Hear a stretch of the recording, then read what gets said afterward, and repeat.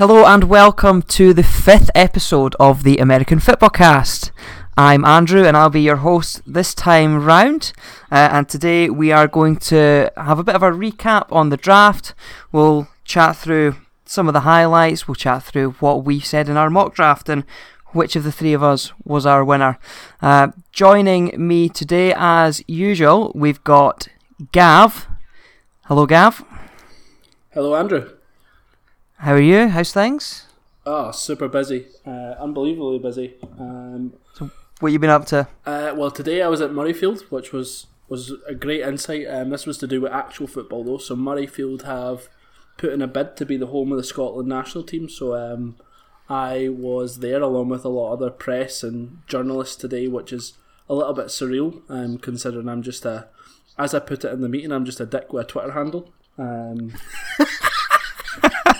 So they're all introducing themselves as, oh, I'm so and so from the Daily Record, or I'm so and so from BBC Sport, and I'm like, well, I'm Gav from Twitter. So yeah.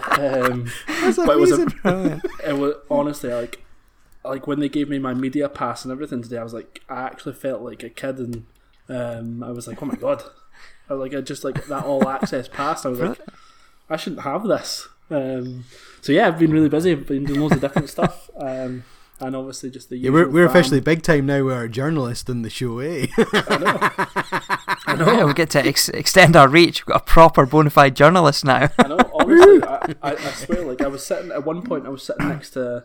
I know this is American football, so I'm not going to talk about too much football. But I was sitting next to Barry Ferguson at one point, and I was just like. So I'm a Rangers fan, unfortunately for me, but sitting next to the guy that like I idolised growing up, and like pretending that I was him when I was running about kicking a ball, and I'm sitting next to him, I was like, oh my god, I had to. That's pretty cool. I had to fight so hard to not be a fanboy and be like, can I have a picture with you? But I managed to resist. But anyway, I've gone on for too long. So Andrew, I'm doing good. I'm just super busy. And as usual, we also have Steve with us. Steve, what's your thoughts on the Browns at the moment? If we're not doing a segment on who had the worst draft, are we? Because if we're doing who's the worst draft, it could well be the Browns. But anyway, yeah, no, I'm alright, man. I'm alright. Yeah. Do you know what the Browns? Kind of like Gav, super busy. Not as exciting a time as what he had though. But I was just going to say, Steve, the Browns might have had a poor draft considering their picks, etc., but they still have Tyrod Taylor. 3 minutes in, there it is. Mention one. Who won the Browns draft? It is Tyrod. That's who won it. Exactly. That's actually a valid point. Yeah, it's pooping on the Browns. It might not be as bad as it's turned out, but just with all the pre-draft hype and what they could have done, I felt day one was a little bit of a damp squib for them. But they do have some other pieces as well, throughout the other rounds. But we'll see how it pans out. I mean, they won a lot of free agency. They got a lot of good pieces, but yeah. So we'll talk about exactly what they did in the first round in a bit more detail coming up. I think we're going to kick it off. So I think what we'd like to hear, or what I hope you guys would like to hear, is the draft from a fan's perspective. So Gav, we all know that you're a Redskins fan.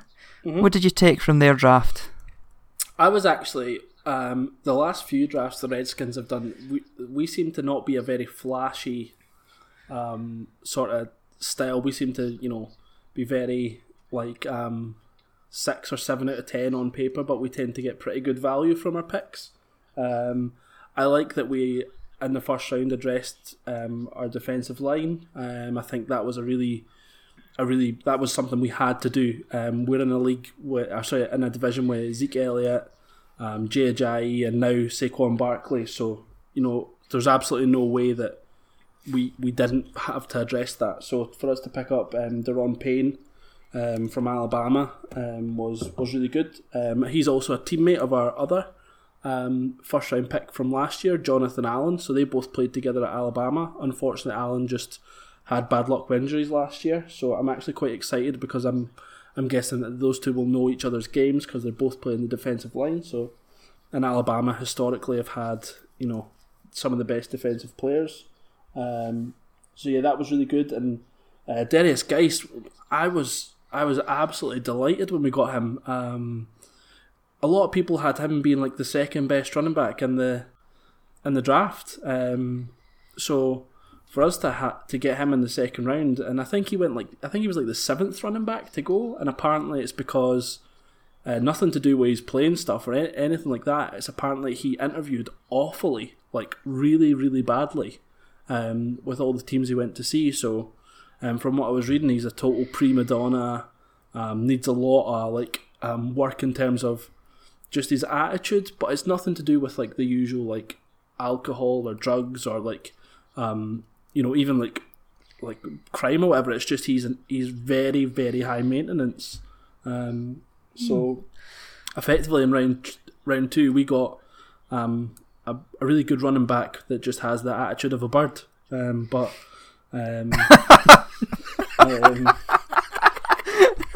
Is that?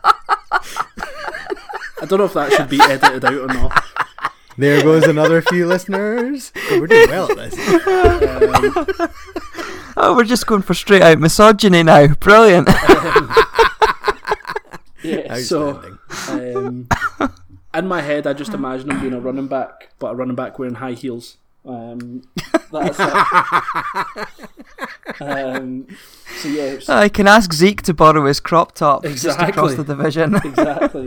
But yeah, like from what I've read, it's a really good value pick, and that's something that they always talk about in the draft, making sure that you get value from your picks, and to get someone that was considered a first round talent late in the second, I'll take that all day long. And we desperately need a power horse running back, and he's been compared to Marshawn Lynch, which is obviously a big comparison, but he's someone that would rather run through someone than try and jump back or like scatter back style side to side. And we've already got Chris Thompson that can do all that stuff anyway, so I'm really happy with that. And just one other thing that I really liked, and this is something that I didn't know until about maybe 10 minutes ago, if I'm being completely honest. So we had the very last pick in the draft, Mr. Irrelevant, and we picked up Trey Quinn from SMU. So this is the stats, which I'm just going to read out to you now. Trey Quinn in 2017 had 114 catches for 1,236 yards and 13 touchdowns. Pretty good production in my eyes for a 7th round pick, your very last pick. To put this in comparison, Trey Quinn's teammate Cortland Sutton, I can't remember who he went to off the top of my head, but he was someone that... It was Denver, round 2. Denver, round 2. So, and a lot of people had Sutton being a round 1 talent as well. But to put this into comparison, Trey Quinn, who was a 7th round, versus Cortland Sutton, who was a 2nd round, same team. Sutton had 1,085 yards and 10 touchdowns. So we got a guy in the 7th round that had more yards and more touchdowns than the guy that went in the 2nd round. I'll take that all day long. So yeah, I think overall from the Redskins, that might turn out alright for you. Yeah, that's what they were saying. A lot of people are comparing him to Wes Welker, is how he's been described. So, and obviously at one point he was really good. So, yeah, I'm really happy with the Redskins draft. We picked up a couple other guys that I don't know a whole lot about, but it seems like we addressed all our needs. So yeah, I'm happy. Good. More confident going into this year on the back of the draft than Absolutely before you were now? Absolutely not. We're still. You've got a rubbish division, haven't you? It's going to be pretty tough. Like, I think if we were in almost any other division, we would have a good chance. But the Eagles just look so good just now. The Cowboys, they've got Zeke who can get them out of just about any hole. The Giants obviously picking up Saquon Barkley, who's a generation running back, they said, and with our issue being that we can't stop the run, I'm still not very confident, but I am happy with the way that we've drafted. But yeah, just obviously we're in a really tough division just now.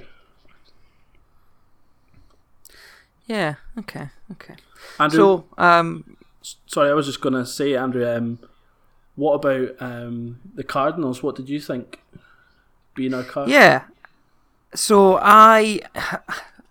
I don't think there will be any Cardinal fan anywhere that isn't delighted with how that draft went. First up, to move up the 5 spaces to get Rosen and not mortgage the future, as they like to say. Didn't give up a huge amount to move up, and we've got a quarterback. They reckon he's the best pocket passer of the 4 that were there, and that's already the type of quarterback that the Cardinals are used to having. So I think he'll fit in nicely behind Bradford when he gets injured in week 3. And then you've got Christian Kirk at wide receiver. Again, it was an obvious need.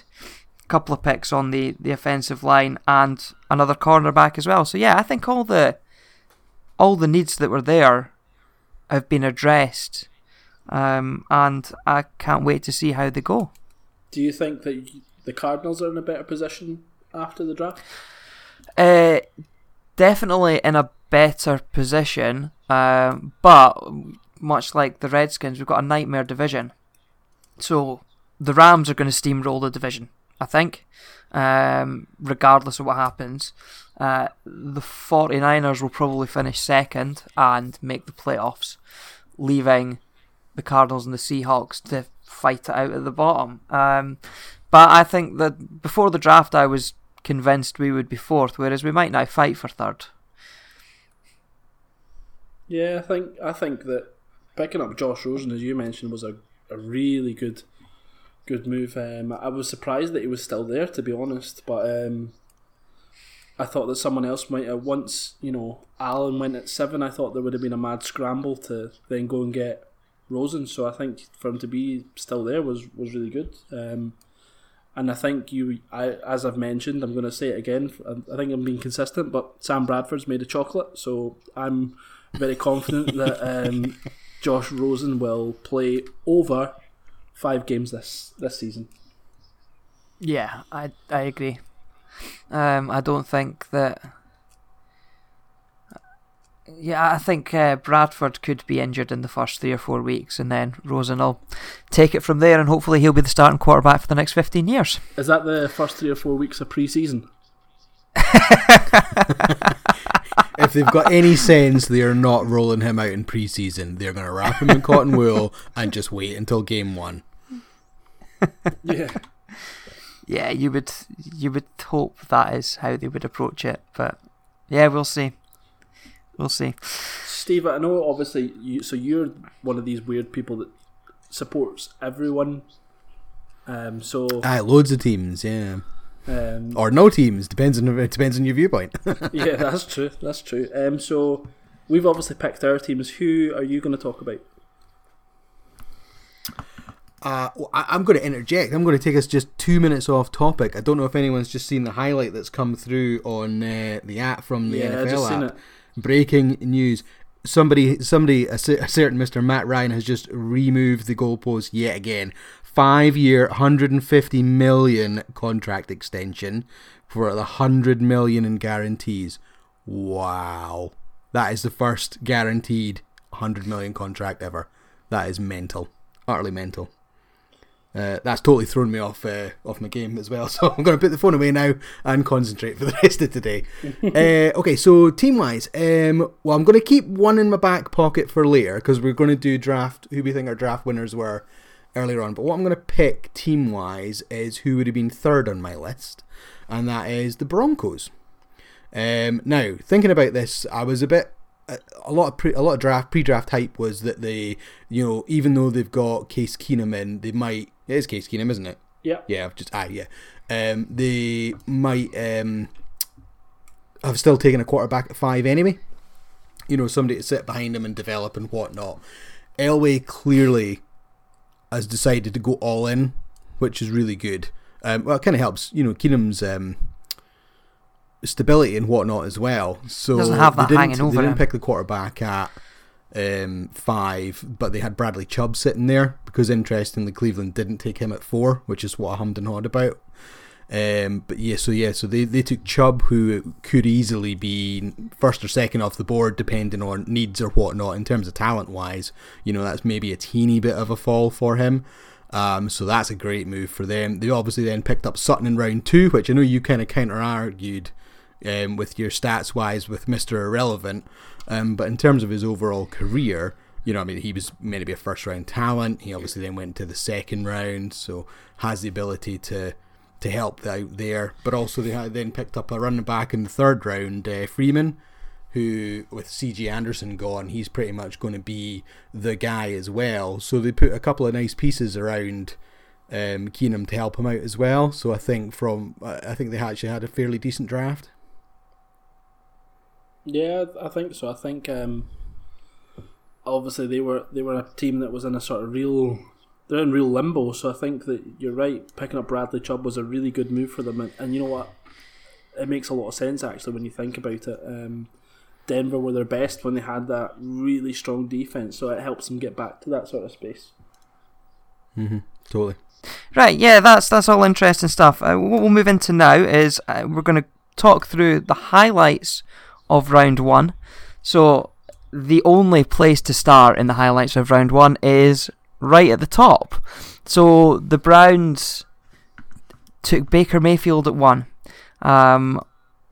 Not a lot of people seem to call it. The mock drafts didn't seem to have Baker Mayfield as 1, but as the whole build-up to the draft went, his reputation seemed to get stronger and stronger, and he slowly climbed. I think round about late February he was still marked as the 4th quarterback off the board, but he just seemed to steadily climb through them and obviously ended up as that number 1 pick.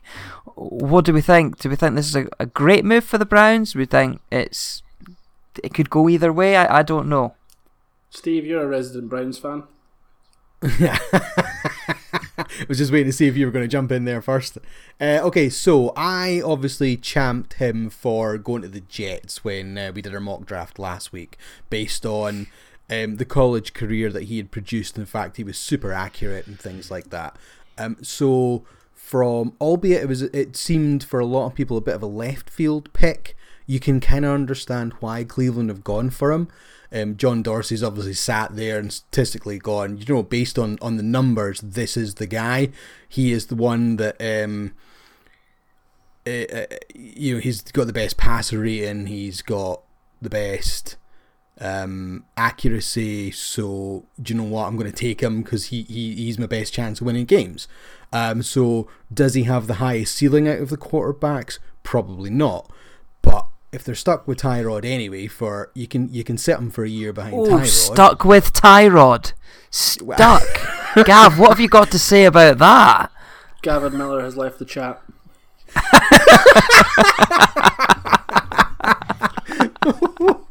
Oh, sorry. Let me reword that.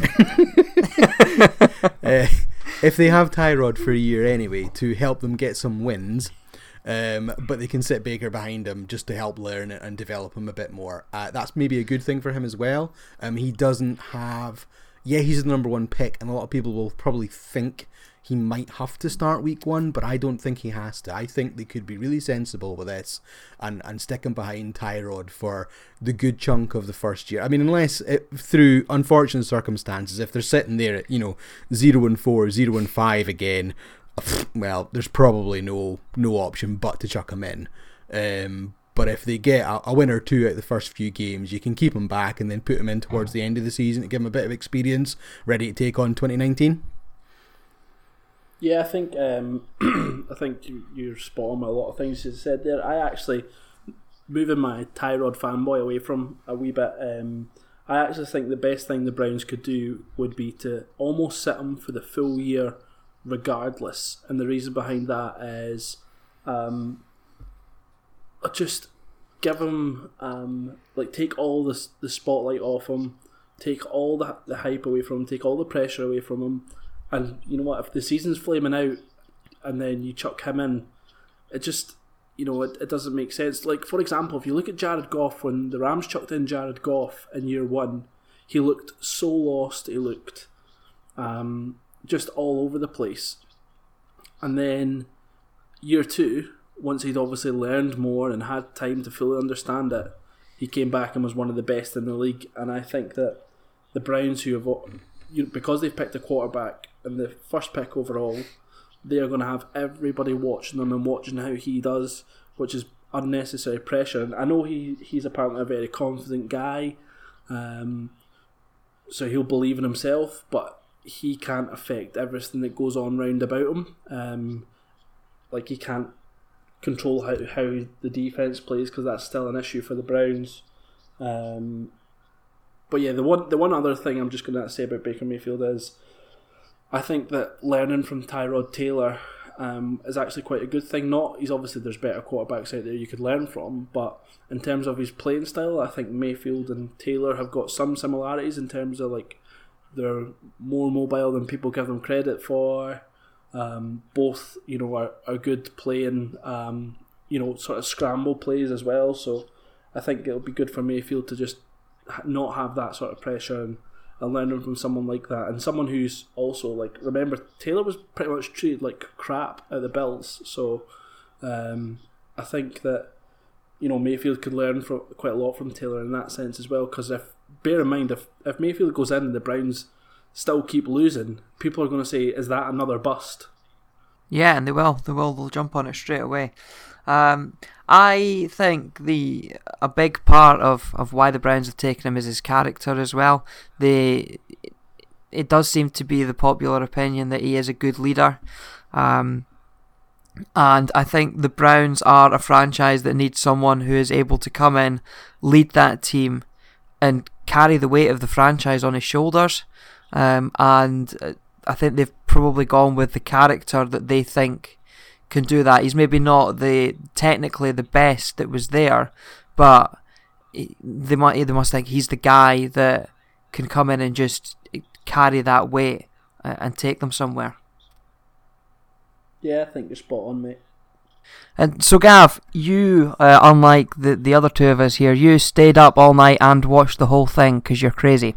So, what other picks stood out to you as you were watching it live?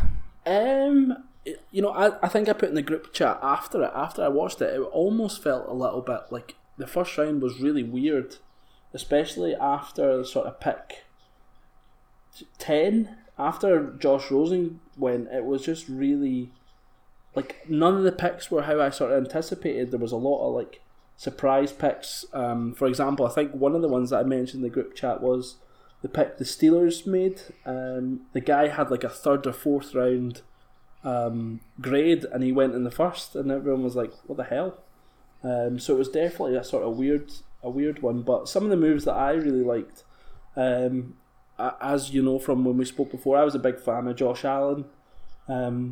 Really liked him, and I like the fit at the Bills. I think that organisation seems to be going in the right direction, and I think he'll get time to develop there.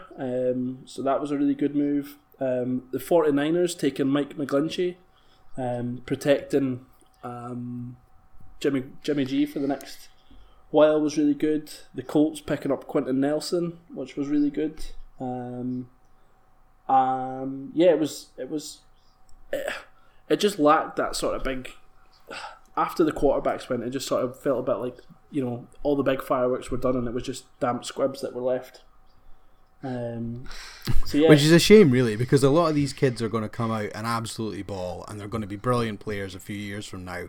And we'll possibly look back and go, okay, we maybe didn't give them enough credit, but it was all about the quarterbacks this year, and it's all everyone talked about leading up to it. And you're almost right, because I've watched some of it. I've only got as far as pick 12. And it's like all the quarterbacks are off the board now, and I kind of know what you're feeling. I haven't watched the rest of it yet, but I'm thinking the rest of this. Well, I mean, because I kind of know what happened because I didn't watch it live as such. But I get a feeling it's just going to kind of go through the motion now. It's not going to be uber exciting or anything. So I love Vita Vea. God, did you see that boy's smile coming out? And and his outfit he was wearing as well. Do you see his interview with Deion Sanders afterwards? It says, go and pronounce your name, and we got the full version of his name. Yeah, it was amazing. It was absolutely amazing. I was absolutely mental. He's got about 8 parts to his name or something. It's huge. Just like him, he's an absolute mountain. God, yeah. I was so gutted because obviously he went pick 12. Redskins had 13. I was thinking, oh my god! If he was on the board, you nearly got him. He was going. Yeah, he was definitely going to. He went to Washington at college, So he was absolutely going to the Redskins. So when it would have been great. When he went at 12, that for me was that was the most exciting part for me, and I sort of I had a lot of obviously a buzz thinking, oh my god, you could fall to the Redskins. But then when he called out, I was like, shit. Yeah.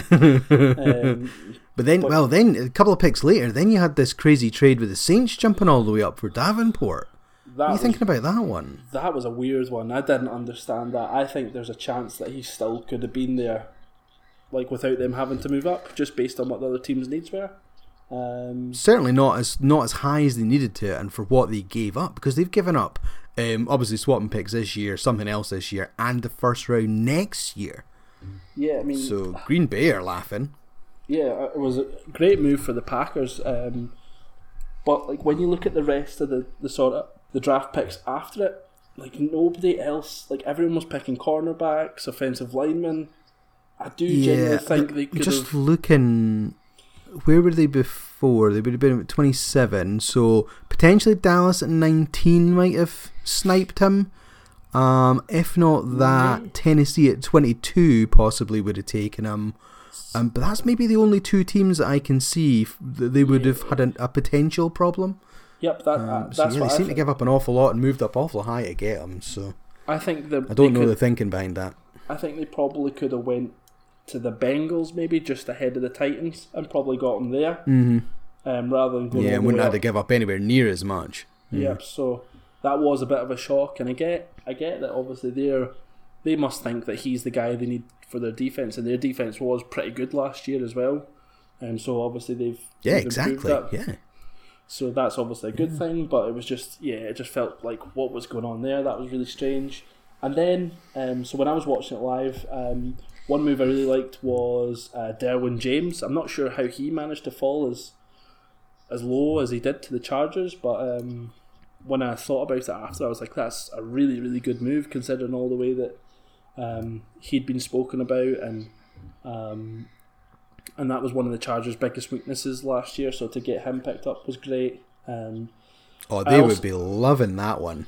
Yeah, I mean, they must have been thinking, how the hell is he still available? Because, even Minka Fitzpatrick went ahead of him to the Dolphins, which was a weird one, I thought. I didn't really understand that a whole lot. Not even just how Fitzpatrick went ahead of James, but how the Dolphins picked a safety. I felt like they had bigger needs. And then we got to pick, I think it was in fact, the Cowboys. That was another surprising one when they picked up Leighton Vander Esch.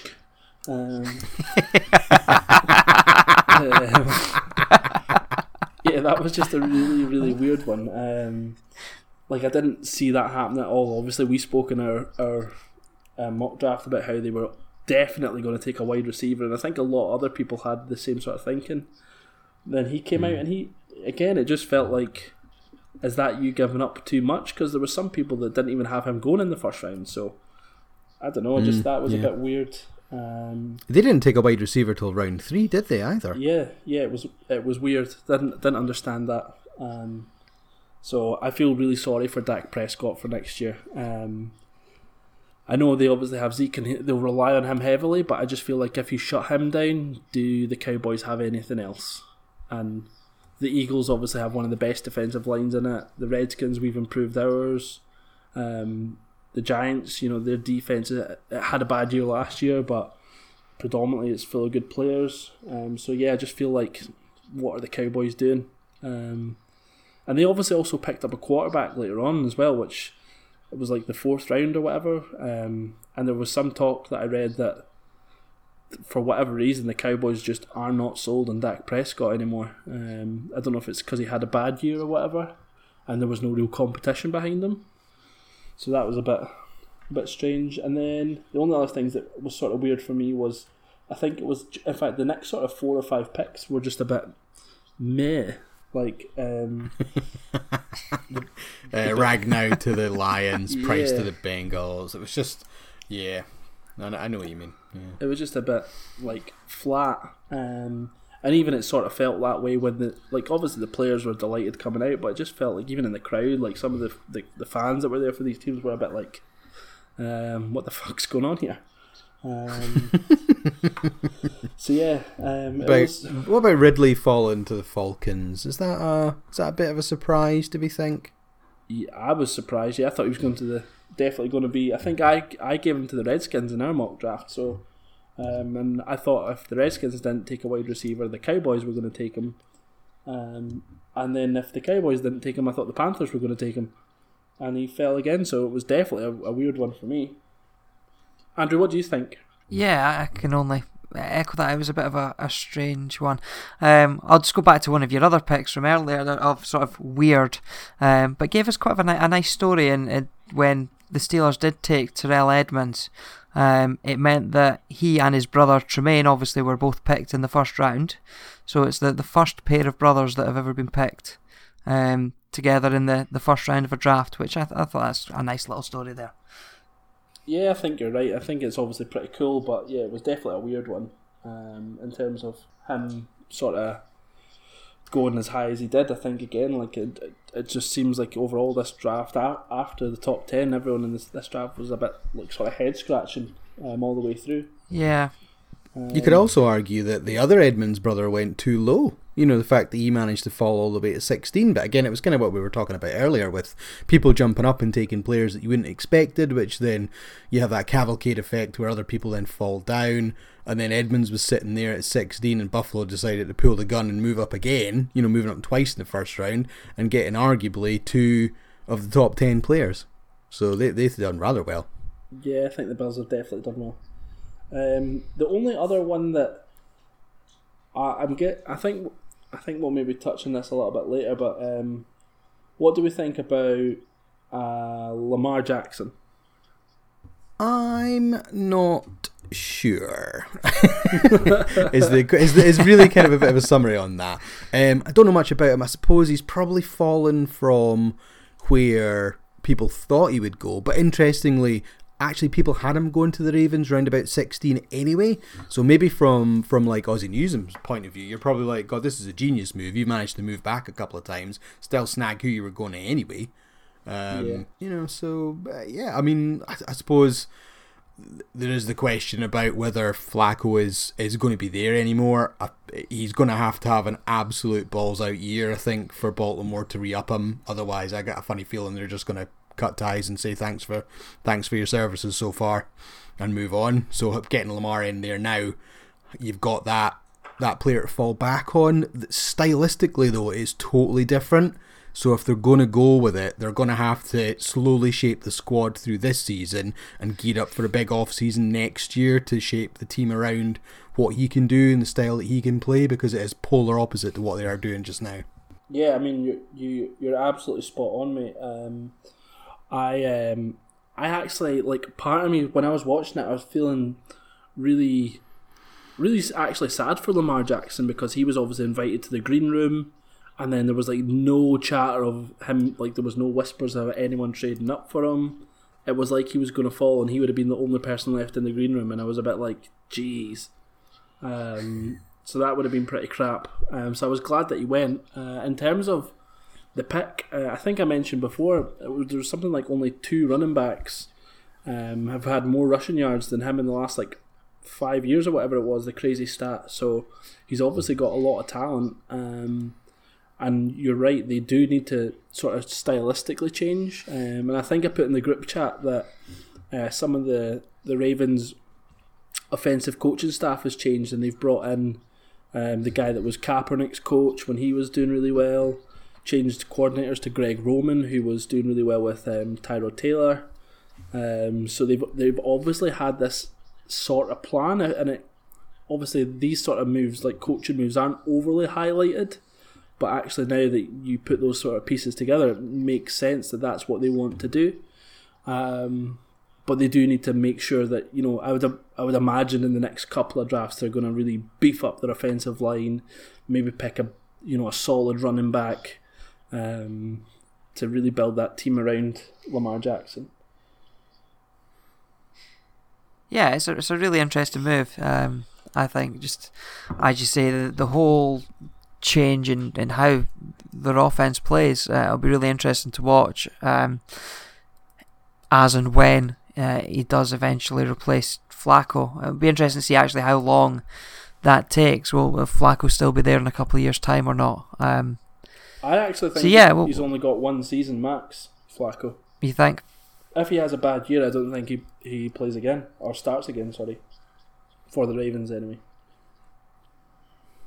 Steve, what do you think? Jiggy ends up becoming a backup. Jiggy ends up becoming a backup for another team, or do you think he'll still get actually a starting gig? I mean, the only sort of thing that I can think of is, like, I wouldn't be surprised if, you know how the way like Josh McCown sort of floated about forever. If Joe Flacco does that, yeah, and just sort of floats about from different team to team and is always just the 1 year bridge quarterback until they get someone else. So like the guy they actually want. Yeah. Yes, yes. So Yeah. for example, if you look at the Dolphins, I think this is Ryan Tannehill coming into the last year of his contract. I think. So if they then decide, you know what, we don't want Tannehill anymore, he's too injury prone, I wouldn't be surprised if Flacco ends up their bridge quarterback for a season or two. Yeah. Just that sort of, not necessarily that specifically, but just that sort of style where he's just there for a year, disappear, there for a year, disappear, and is like Josh McCown. He's probably a good player, but he's just never going to be the guy. Yeah. How about Brady retires and Flacco goes up there to help out New England for a couple of years? Donnie Taylor has left. No, that's a serious. No, I was putting that out as a serious one because obviously, interestingly, the Patriots didn't pick up a quarterback until round 7. They didn't go all in on someone in the first couple of rounds that you would have thought prior to the draft. So what are they going to do? Yeah, it makes sense. The one thing I actually think about the Patriots, and this is maybe a little bit off topic, I am going to put it out that I don't think when Brady goes, I don't think they'll pick a QB in round 1. I think they'll play it more strategic and try and, because imagine the pressure that a rookie quarterback's going to have being the guy to replace Tom Brady. I just don't think that they're, like, regardless of how good an individual is, I just don't think they would do that. I think they're more likely to nurture someone behind them, someone that they've picked in like the 3rd or 4th round, and do it that way, like they sort of done with or they could have done with Garoppolo or Brissett or whatever. So that's the way I think they'll go. So yeah, I wouldn't be surprised actually if they actually did that sort of thing, and then hopefully they become the Browns and never get good again. In an ideal world, that's what happens. It's all about parity. I hope so. Exactly. So I think that's has covered the bulk of round 1, or certainly the more interesting parts of it. So going down through the rounds, there was a few notable parts. Steve, I think you'd wanted to speak a bit about Justin Reed, who eventually went to the Texans in round 3. I mean, in our mock draft, you had him going to the Vikings in round 1. So what did you make of him falling that far? Yeah, no, I think that was a very big fall for him. I mean, it's probably just a combination of things about, the positions in need and who's picking where. And I mean, I suppose to a lesser extent, looking at the free agency market, how depressed the safety market is. You've got Kenny Vaccaro, Eric Reed, his brother, neither have obviously been picked up. And somebody else, there's another safety out in the free market. I can't remember off the top of my head, but 3 people that should have gone to teams you would have thought, and neither have been picked up. So it's obviously not a huge position of need for a lot of teams, which probably explains why he fell as much as he did. However, he was touted as a sort of very low end round 1, top of round 2, and the fact that he fell to the Texans in round 3, they must be loving the fact that they've got someone of his quality in with their first pick, because that was obviously they had no pick in rounds 1 or 2 following the trades and what they had to give away for. Not that they're complaining, because they've got Watson, and I'm sure they would do it all over again based on how things are panning out so far. But the fact they ended up still getting potentially a first round pick in the 3rd round is pretty good for them as well. I think they really, really got lucky with that one. They're looking strong at that position as well, obviously having picked up the Honey Badger in free agency. Yeah, that's another really good point there, Andrew. They've majorly improved their weakest position, and I think that they next year could be a Super Bowl team if Watson's healthy and Watson's the way he was playing. Actually, that's not as silly a thought as a Right, you know what? It's still a lot would need to happen, obviously. But when you think of it, the Watson was out, JJ Watt was out. Imagine if they get Watt. Whitney Merciless, I think, was injured as well. Was he not? You're right. Yeah. So they didn't get Will Fuller until halfway through the season, and he made some impact when he came in. Imagine Hopkins, Fuller, Lamar Miller, Deshaun Watson, JJ Watt, Clowney, the Honey Badger, and Reed all playing at the top of their game. That could be a sneaky team. And I'm sure they also picked up some O-line help as well at the bottom around 3, if I remember rightly. So, which is obviously I would say their inverted commas weakest area. So they need some help on that. So they've got a bit more strength in there to help keep Watson up, which is going to help all the other parts click. Yeah, I think you're absolutely spot on, mate. That probably is their only real area that they need to develop. Everything else is pretty strong. What about one other team that I think? What about the Steelers picking up Mason Rudolph? Has anyone got any thoughts on that? Well, it's obviously a thought that it's something they need to think about in the fairly short term future. Obviously, Big Ben had his issues last year. He doesn't know if he's still got it, as he said. Obviously quarterback was a need that they had, and they've addressed that.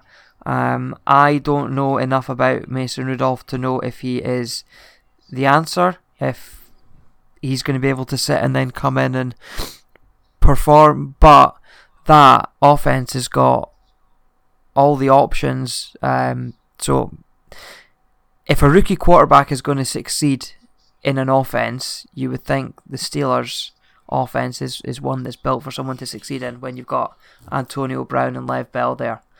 Yeah, that's exactly what I was thinking. I was thinking, you know what, if Big Ben isn't as good as what he was, that guy is probably in the best position out of all the rookie QBs because they've got a good offensive line.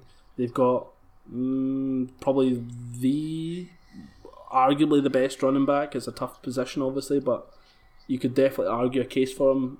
Antonio Brown. Yeah, there's a band of 3 or 4 running backs, and Lev Bell's obviously there or thereabout. Antonio Brown is the receiver in the league, I think. Yeah, no, absolutely. So you know what, and they seem like quite a stable organisation. They don't seem to be going any major flux. So you know what, if he was to go, that guy's probably in the best position out of all the guys that got drafted in terms of the quarterback position anyway. Yeah. One other cool thing I thought we could maybe talk about is Griffin to the Seahawks, playing with his brother. You're way, way ahead of us, man. Calm down. Sorry. Is that in the run? We've got 3 things to discuss before then. Oh, did we? Was that? Nah, just go for it. We skipped round 2 and went straight to round 3 anyway, so it doesn't matter. Well, we had nothing to discuss in round 2. Yeah, we did. We had Dallas Goedert going to the I totally forgot about that. Eagles, yeah, only for David Akers coming out and absolutely trolling the Cowboys fan base.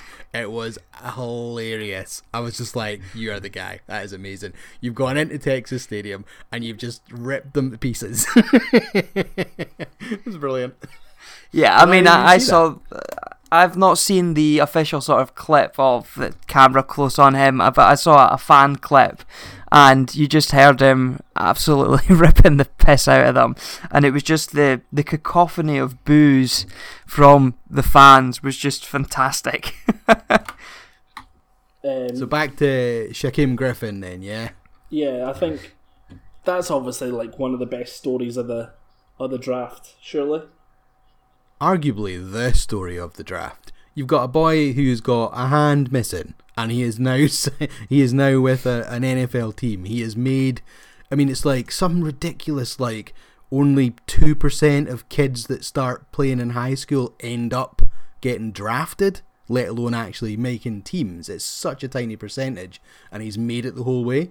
I did see his combine tape. It was one of the people I was lucky enough to, because I watched bits of the combine but not much of it. But I happened to be watching when he was on the field, And I think he caught every single pass that was thrown his way when he was doing the drills, catching out the back end and things like that. And I was kind of sitting there borderline amazed that, like, how is this boy doing what he's doing? But he's got all the pieces to succeed. He's obviously delighted where he's ended up because of his brother.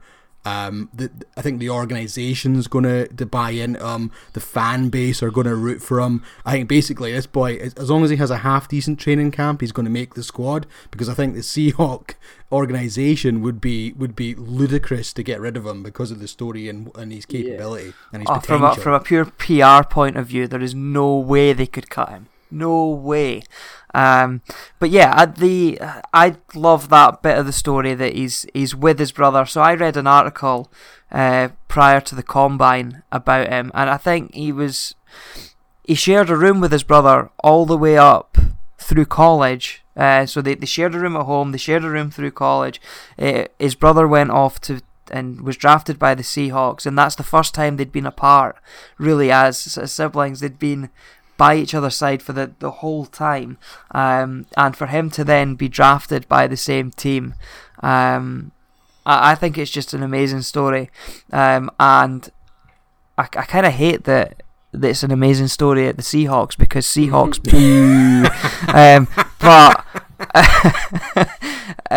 Yeah, you want it, the story of the brothers having come through this, that having his hand amputated after the birth defect and having it cut off at such a young age, to come through and then to perform on the biggest stage with his brother. It's just, yeah, a magic story.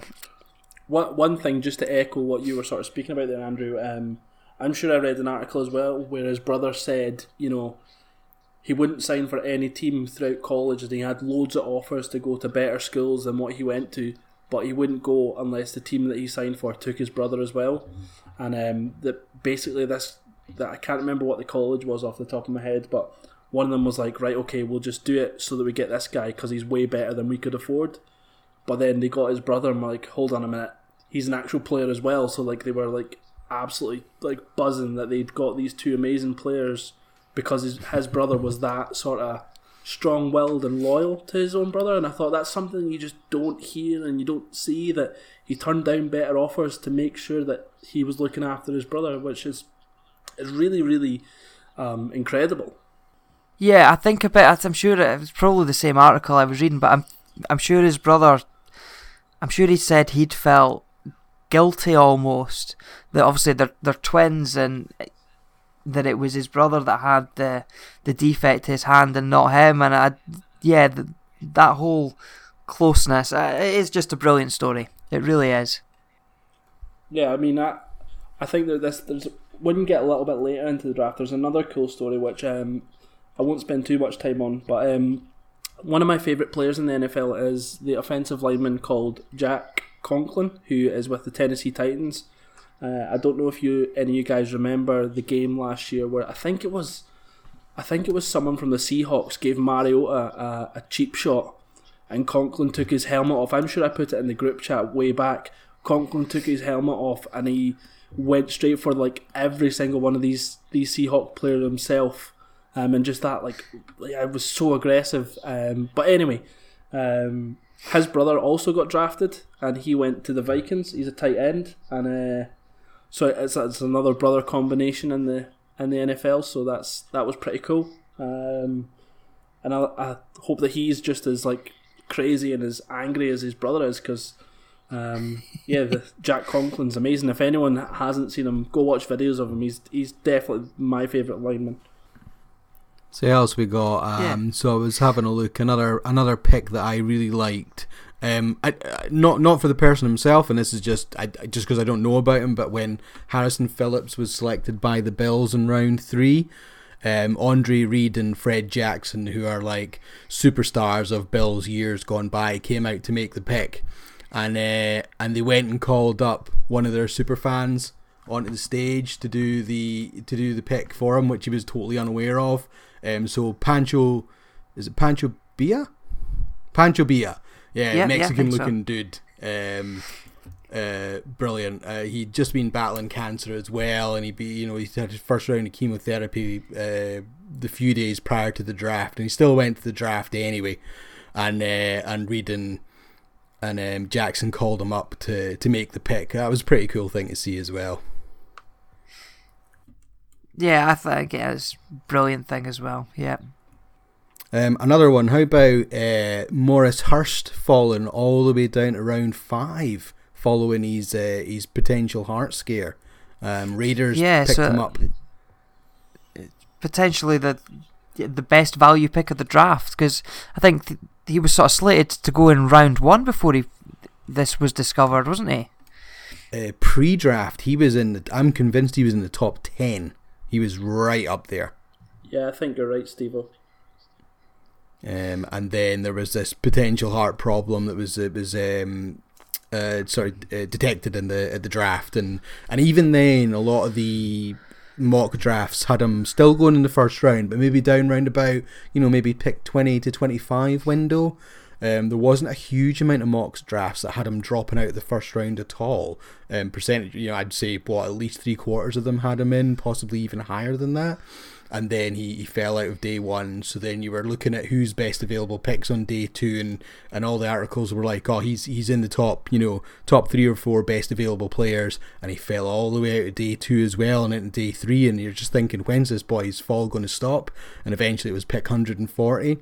So the Raiders are obviously happy enough with how his medicals checked out and are going to take him, and if it works out for them, if this potential heart problem is manageable, you're absolutely right. I think this is an absolute steal. If you think about how many pieces that defense has with sort of Mac and whatnot, and you plug him in there as well, and if he is half the player that he should be, that bodes quite well. I think the rest of the Raiders draft I wasn't really hyped for. I don't really know what Gruden's plan was. It was, falling back, picking tackles, picking just really nothing fancy at all. It just seemed very bizarre almost, but I don't know, maybe there's a grand plan there, and a couple of years from now and I'll eat my words. Yeah, the Raiders were really weird. I thought and even all the sort of analysts after it were giving them one of the worst gradings at every team. Just like the draft they made didn't make sense, addressed positions that didn't overly need addressed, didn't replace a lot of people had them picking up a wide receiver to replace Crabtree. I know they picked up Jordan Nelson, but there's a lot of questions about his durability, so yeah, I think you're right, the Raiders were definitely a disappointment in terms of the excitement levels anyway. Yeah. So that's all. Yeah, I think that's our take on the notable moments of the draft. So I think what I want us to do here is, who do we think won the draft? Now, I'm going to start by kicking off myself, and I'm going to be completely biased, and I'm going to tell you that the Cardinals won the draft by taking Rosen in round 1, addressing a few key needs. I think every need that needed addressed was addressed by the Cardinals. So, Steve, who won the draft for you? Okay, so yeah, I had 3 I'd put in mind. Obviously, I mentioned Denver earlier on as my I think did 3rd overall. Who I've put down for 2nd is the Giants. I think they obviously got Barkley, which worked out quite well for them because Cleveland didn't take, and which made their decision a lot more simpler about whether they're going to stick or move back or whatnot. But I think getting Hernandez in round 2 was another great move to help that. Plug him in at guard, helps replenish a bit of a depleted O-line. Picking up Hill as a defensive tackle in round 3, and then probably more interestingly that Kyle Lauletta as a developmental quarterback in the 4th. If you sit him behind Eli for a couple of years, does he then eventually take over? In retrospect, it could be a really good draft class for them. But my team, it's maybe a bit of an outlying pick, but I'm going to stick with it in terms of quantity over potential quality, but you hope for both, and that's the Colts. Obviously, you end up getting Nelton at pick 6, which has worked out fabulous for them because he was the top or 2nd graded person, on everyone's board. But they ended up getting 4 second-round picks, all to help the defense. 3 for the defense and a guard as well. So they picked up a guard, Braden Smith. They then got Darius Leonard at linebacker, Kimoko Toure on edge and Taquan Lewis at defensive end. Their defence is needing a lot of pieces. And well, obviously we all knew that the O-line needed to help anyway to protect Luck. So the fact they ended up with 4 second rounders by moving around and picking up extra picks from other teams and stuff has worked out great for them. And a wee flyer as well, in the 4th round they picked up this Naeem Hines as a running back, which they're obviously needing somebody. And there's a few people that are saying that he's sneaky better than a lot of people have given him credit for. So I think it could turn out to be total egg in my face a few years from now, but now I'm going to stick with the Colts. I'm going to say from where they needed to go and what they've picked, this could be a really good draft class for them. Yeah, I think the Colts definitely had to have a strong draft. So, and I think you're right. You know what, they had a lot of picks, so they've hopefully picked up a lot of good talent. I think I mentioned last time, Andrew Luck. I think he deserves, a chance to see how far he can go, and the fact that that team was so depleted all over the field. Hopefully, they've made some of these decisions that will help him go to where he should go, in my opinion. So yeah, I like that, Steve. I like that. So who was your winner, Gav? I actually really liked what the Green Bay Packers done. I think their first 2 picks, they picked up the 2 cornerbacks, which has definitely been their weakest point. They picked up Jair Alexander and Josh Jackson, I think it was. And both those guys are really good cornerbacks. Both, well, obviously Alexander did go in the first round, but Jackson was also expected to go in the first round, just a little bit later. So for those guys to pick up, those 2 players, I think, was really good. And Aaron Rodgers can get you almost anything. Just when you watched back the Green Bay Packers, their problem was their secondary was just so bad. I mean, like so bad. Like how many games did they have to? I think their playoff game against the Cowboys, was it, where it was like 35-32 or whatever, just craziness that they that in a playoff game that was the score. So yeah, I think they had a really good draft, and they always seem to do pretty well with these sort of later round wide receivers. They picked up a guy called Jamon Moore, who a lot of people have said he's really raw. Had he been a bit more polished, he would be a first round talent, or a late first round talent, sorry. So yeah, that could potentially replace Jordan Nelson over time. They picked up a couple of pieces in the defensive line. So yeah, I think the Packers had a good draft, and as I mentioned, whenever you've got Aaron Rodgers, you've always got a chance.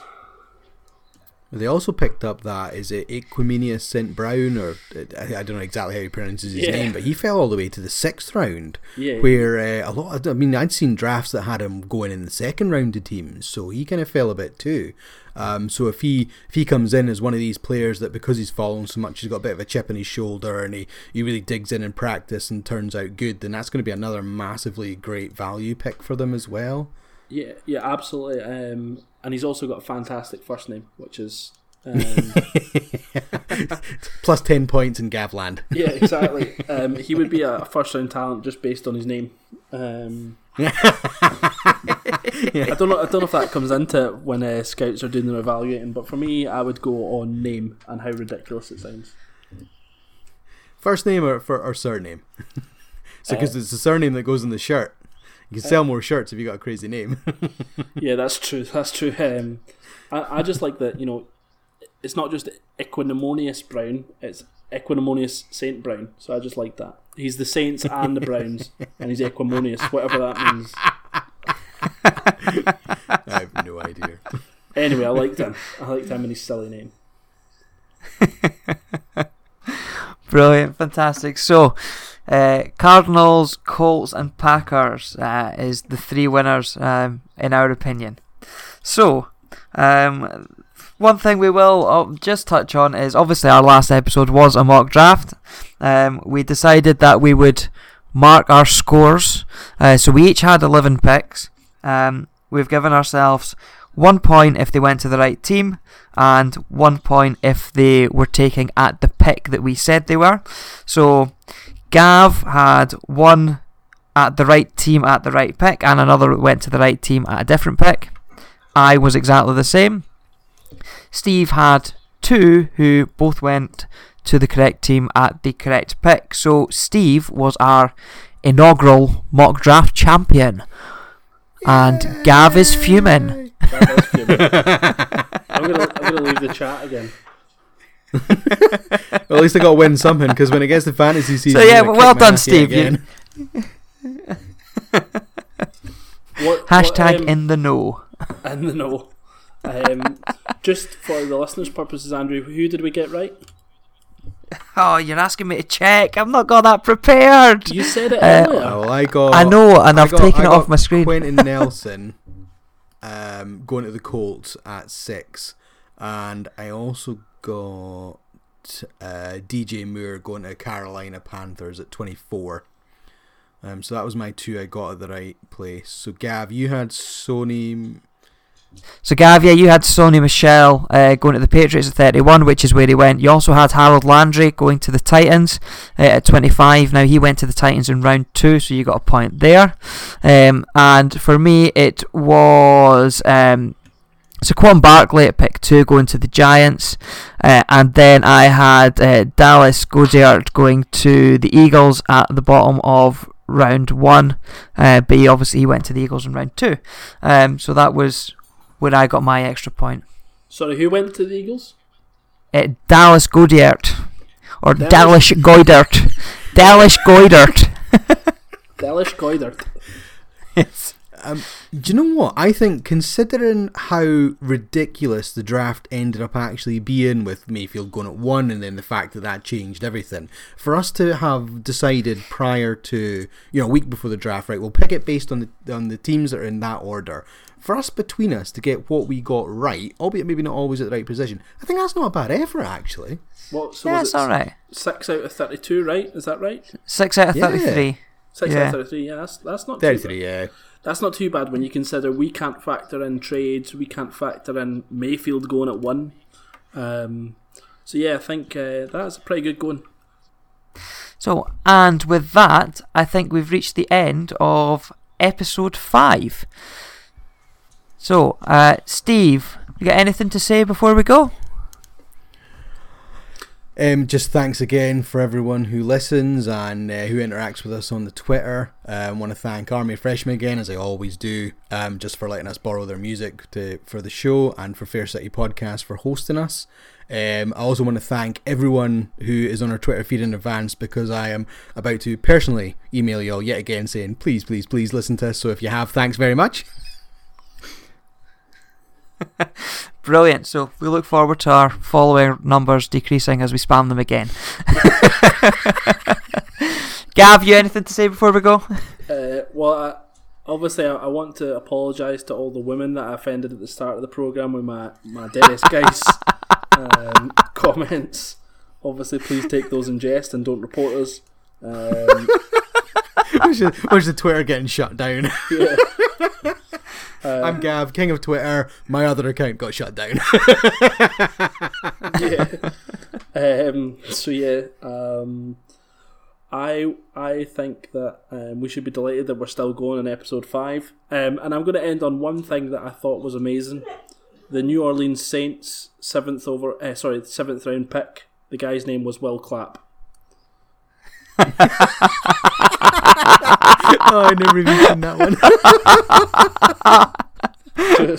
Just when I seen that, I was like, Will Clapp? Or won't he? I was like, yeah, so you can take it in the literal sense like that, just a... Yeah. And I really hope... Or do you mean the other type of clap? Or does that get us in a whole ball game we don't want to go anywhere near? Let's not, when I've already offended women, let's not get into sexually transmitted diseases as well. It's not going to end up well for us. I think we always tend to do this, getting a hole at the end of a podcast.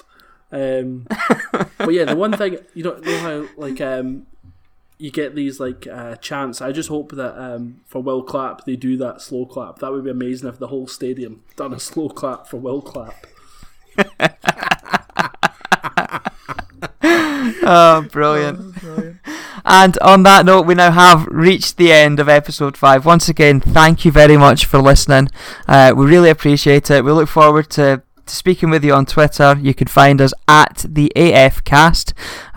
Please hit us up. Let us know what you think. We really do enjoy interacting with whoever listens to us. So yeah, once again, thank you very much, and hopefully we'll see you next time.